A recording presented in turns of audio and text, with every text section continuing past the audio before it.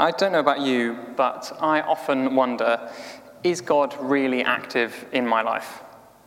Is he actively changing things day by day? Is he actually leading people my way at particular times in particular places?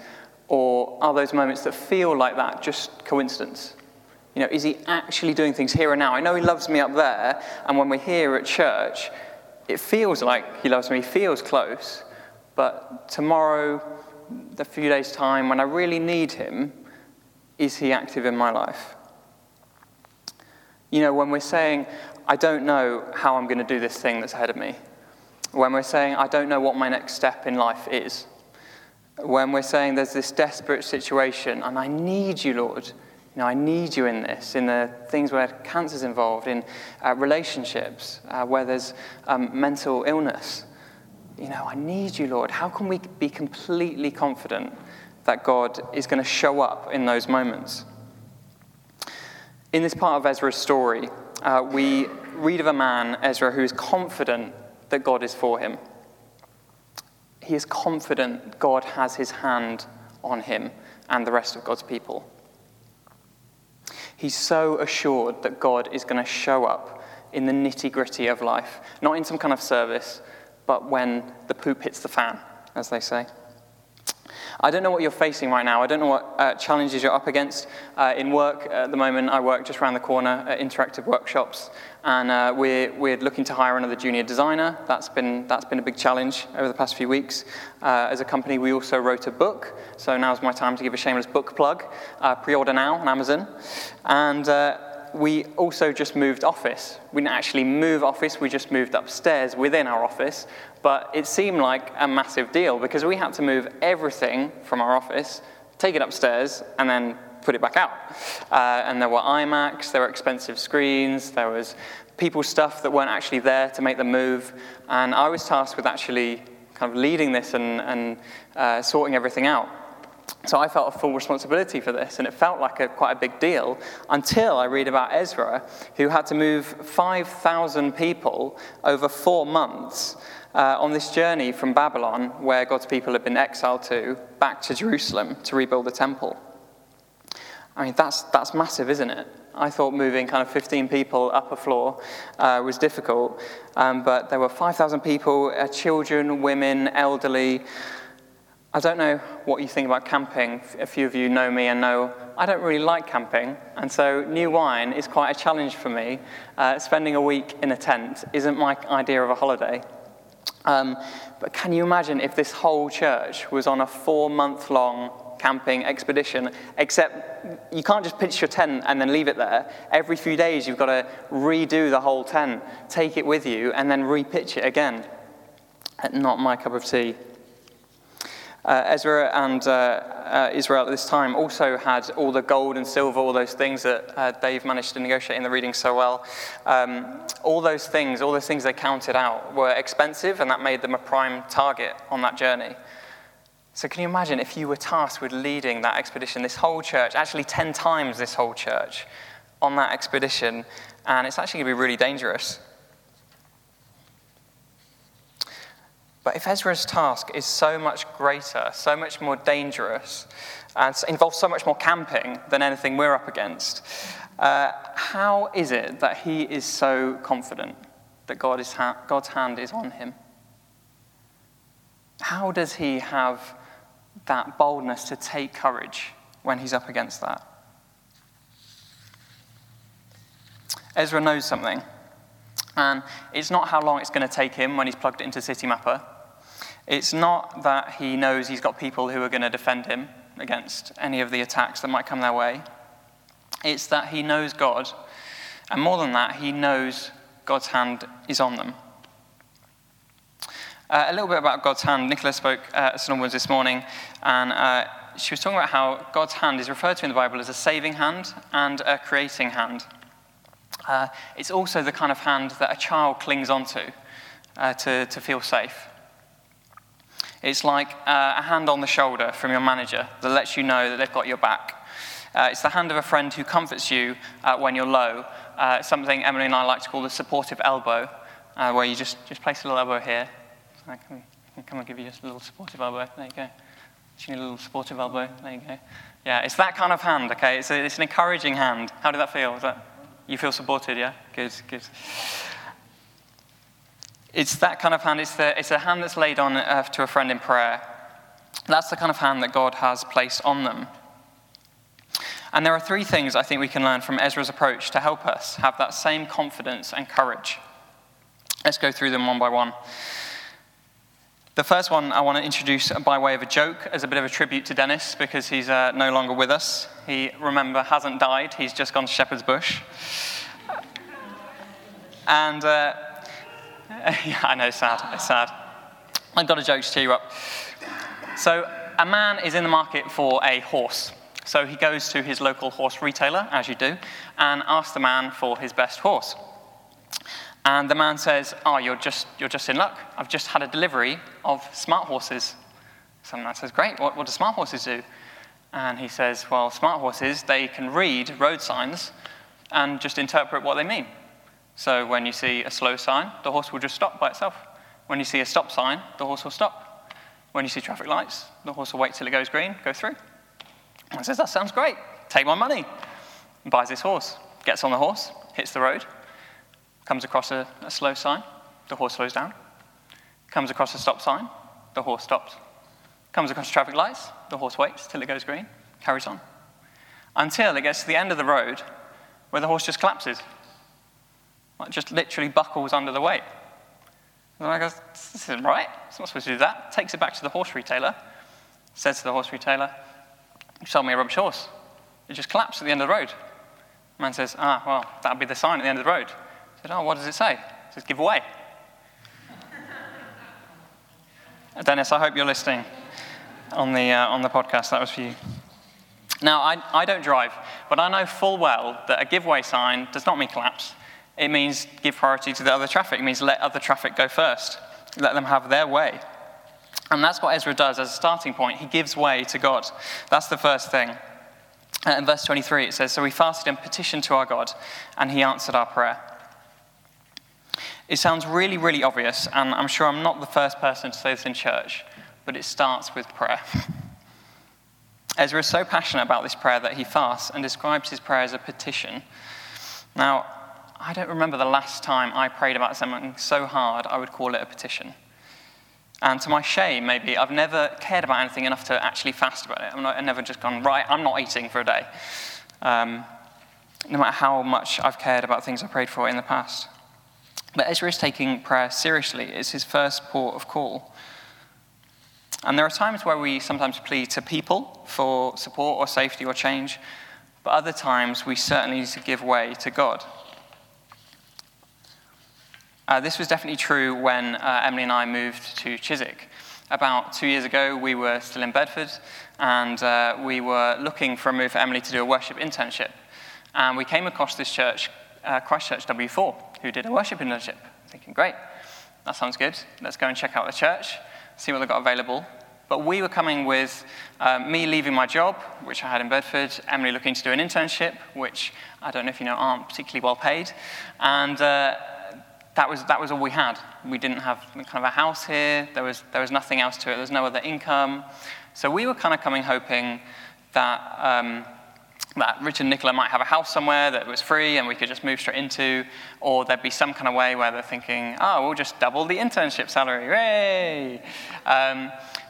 And we came and visited this church, came to the morning, came to the evening, and then afterwards, Richard was just like, that's the internship. That's the salary. There's no house. If God wants this to happen, it'll happen. And for us, that felt bitterly disappointing. We had a complete lack of faith in that moment and just went home thinking it wasn't going to happen.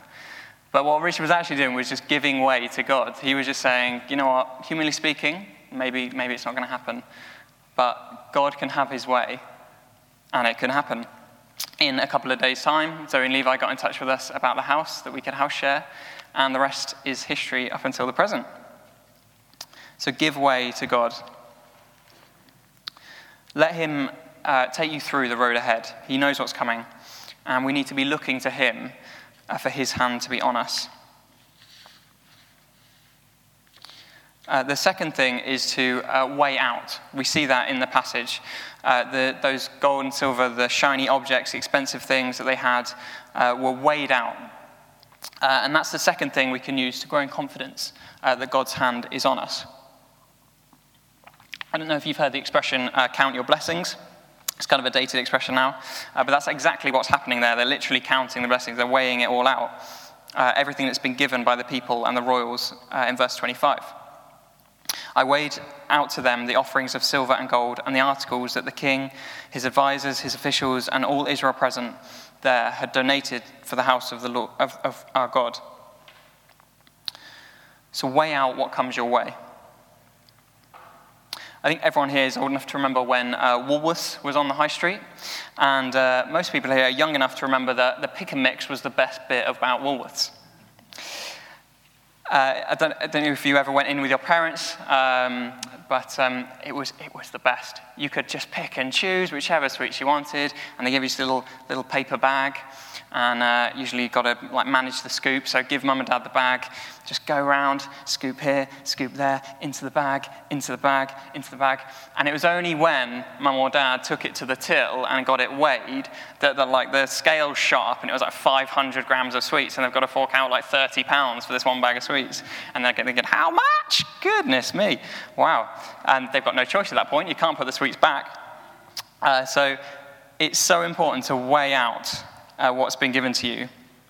And by that, I mean, for me, it's actually only when I think back to what God's been doing for me, the ways he's blessed me, that actually I turn and thank him.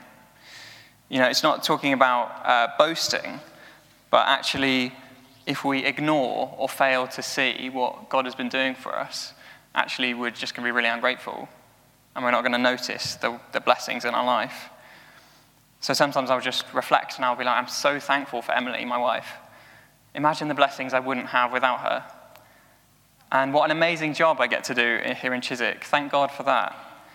And those words a friend said to me the other day, they were a real blessing. I've got here hands up emoji. So, okay. And when I reflect on these things, I'm so much more confident that God's hand is on me. He's been there time and time again. Why would he stop putting his hand on me now after all those things? I can tick off all through my life those places and times and moments where God has been there for me. Why is that going to stop today or tomorrow? So count your blessings, weigh out, and you'll see that God's hand has been on you all this time. So give way, weigh out, and thirdly, weigh in. Weigh in is about playing your part in God's people. This chapter ends with the king's orders being delivered, and then assistance being given by those who they were delivered to. So verse 35 and 36, if you've got it in front of you, they say, then the exiles who had returned from captivity sacrificed. They also delivered the king's orders to the royal satraps and to the governors of the Trans-Euphrates, who gave assistance to the people and to the house of God. The king inspires the serving. Everyone mucks in, and they help on royal authority. I don't know if you thought about it, but everything you do for this church, whether it's serving tea and coffee, leading worship on the sound desk, leading worship, putting chairs away, you do it for the King of Kings. We meet together as a church because Jesus is on the throne. If he wasn't, if he hadn't rose again, we wouldn't be here. If we see this as a kind of club, we won't really weigh in. I mean, why would we bother? Loads of people aren't even here. Loads of people aren't mucking in. But if we see it as an opportunity to serve the Jesus that is seated on the throne, then we'll serve. We'll step in.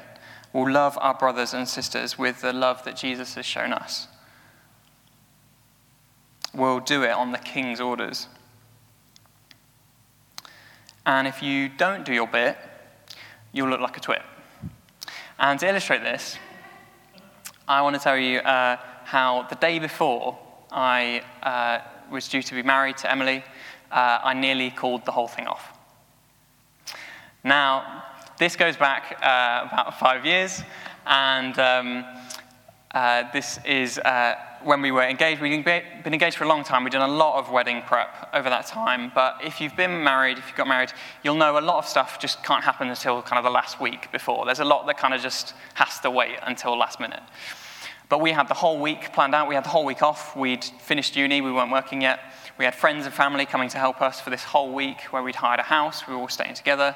Emily had checklists, organised as ever, everything listed down, checking everything off, telling everyone what to do.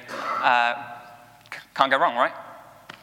And it got to the Friday of this week. So this week is kind of the culmination of our engagement before we're about to get married. And then this week itself culminates in our wedding rehearsal on the Friday evening.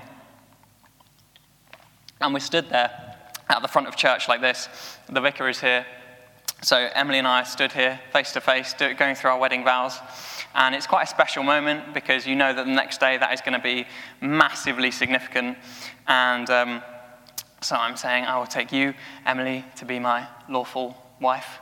And Emily's saying, I will take you, Chris, to be my lawfully wedded husband, whatever you say. I can't remember now. And it's not important now. Done it, signed it. And the vicar, as we're stood here, so we're surrounded by just our close friends and family. This is just a rehearsal. So we've got like my best friends, Emily's best friends, my parents, Emily's parents. So this is the family that I'm about to be married into. Same for Emily. It's quite like an intimate moment. And the vicar turns to me while we're just after we're doing these vows and says, Chris, you did pick up the banns of marriage on Thursday, didn't you? And for anyone who doesn't know, the banns of marriage are the only legal bit you need to get married. Like the cake, the dresses, that is actually just all kind of like faff and fun. Like the only bit you actually legally need to get married is the banns of marriage from your local parish. Like that's when we have the reading each week about the banns of marriage. That's all that official bit. It's the only bit you need to legally get married. And I said, no, I didn't actually. I forgot to pick up the banns of marriage. I forgot that was the thing. It wasn't on any of the lists. And the vicar says, Chris, I can't legally marry you tomorrow without those. And obviously this is in front of all my family, all my friends. Thinking, if you don't do your bit, you look like a twit. Obviously, we were able to get married. We did find the banns of marriage. We did get those, and we did get married the next day. We didn't have to call the whole thing off. But it does just go to show if you don't do your bit, you will look like a twit. This church has so many ways in which you can get stuck in. It has so many ways you can join a team, you can serve alongside other people. Nicholas shared last week, I think it was last week at St. Albans, the coffee rota. If everyone in the church served once, there would be too many people to fit on the rota. And it's the same here. If everyone chips in and does their bit, then actually you'd have too many people. It's so simple. But actually we find it quite hard, don't we? We actually kind of don't really want to give up that extra little bit of time or extra little bit of energy. A vicar of mine once put it like this: if you're not serving, there's a gap. That really hit me, actually, because you often think, oh, other people have got it. Other people have got it covered. But no one wants a leaky church. No one wants a church with gaps. So plug that gap. Your assistance is actually vital to this church in being a beacon in our community. When God's hand is on you, move, serve, go. We can't just be praying and counting our blessings. We have to be moved into action. It's no use for God's hand to be on you, but actually you're not doing anything with that love that he's placing on you. You're not pouring out into others. So we have to serve each other. We have to reach this community that doesn't know the good news of Jesus. It's only when we make that step of courage that we get the evidence that God's hand is on us, leading us and guiding us on our journey, like it was for Ezra. So God has his hand on you. Those are the three things. How can we be so confident that God's hand is on us, that he's with us? Give way, way out, and way in. Because we're giving way to God and letting him lead our way. We're weighing out everything that he's done to bless us in the past. He won't stop now. And we're weighing in. We're ready to move, ready to serve on his order, the order of the King of Kings. If the band want to come back up, I'm going to guide us through some things that might help us pray into this. And whatever it is you're facing right now, I want you to be able to take courage and know God's hand is on you.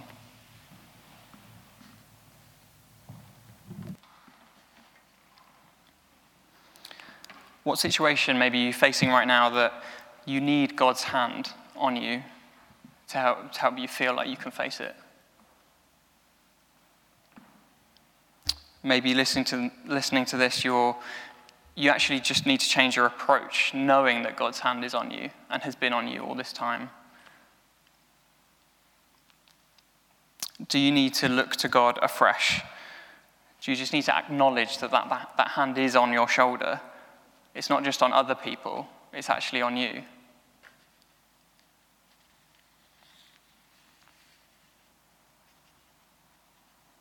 I wonder if, just where we are now, if I can actually do something bold, if everyone just closes their eyes in prayer for a moment. And what I want you to do is just stand up if that's you.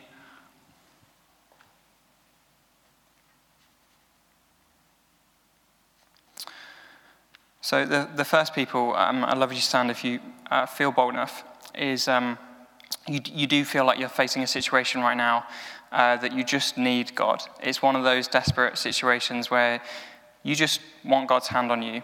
You don't feel like you can do it without him. If you just stand now.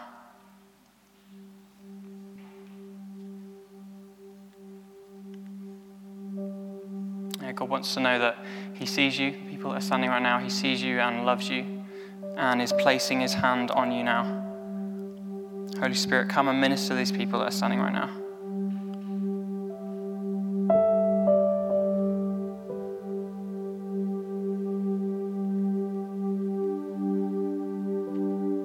Father, thank you that you are a loving God. It is a loving hand that comes down and rests on our shoulder, that guides us through.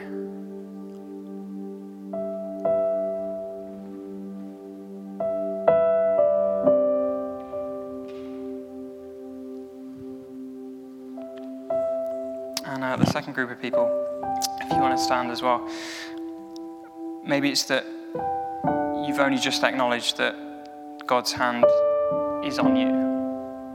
And actually, some of those things that you thought maybe were a coincidence before, actually you're putting down to God now. And you're saying, yeah, he has had his hand on me. If that's you, would you just stand now?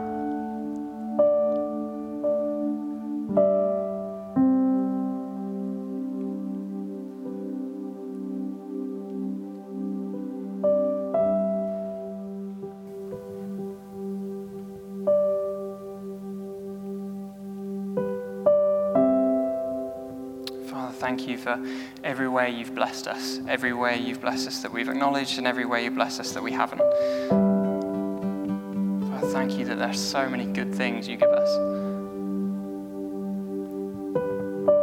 Thank you that you won't let go now.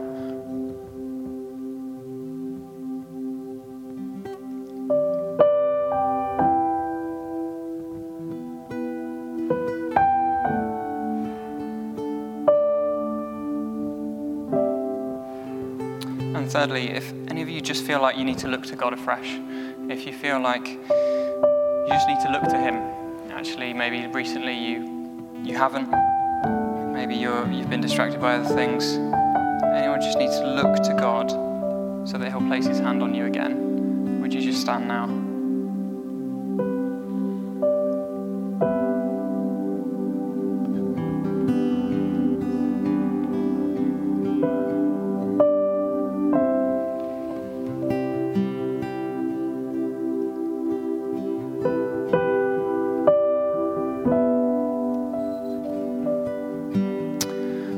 Thank you that we can look to you, that actually our sins are forgiven and that we can boldly approach you and look to you on the throne.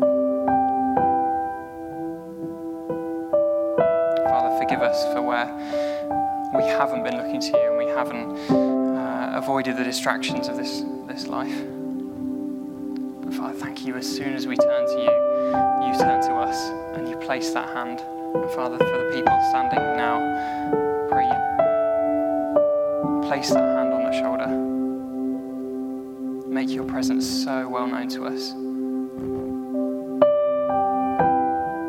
And continue ministering to us as we worship, we pray.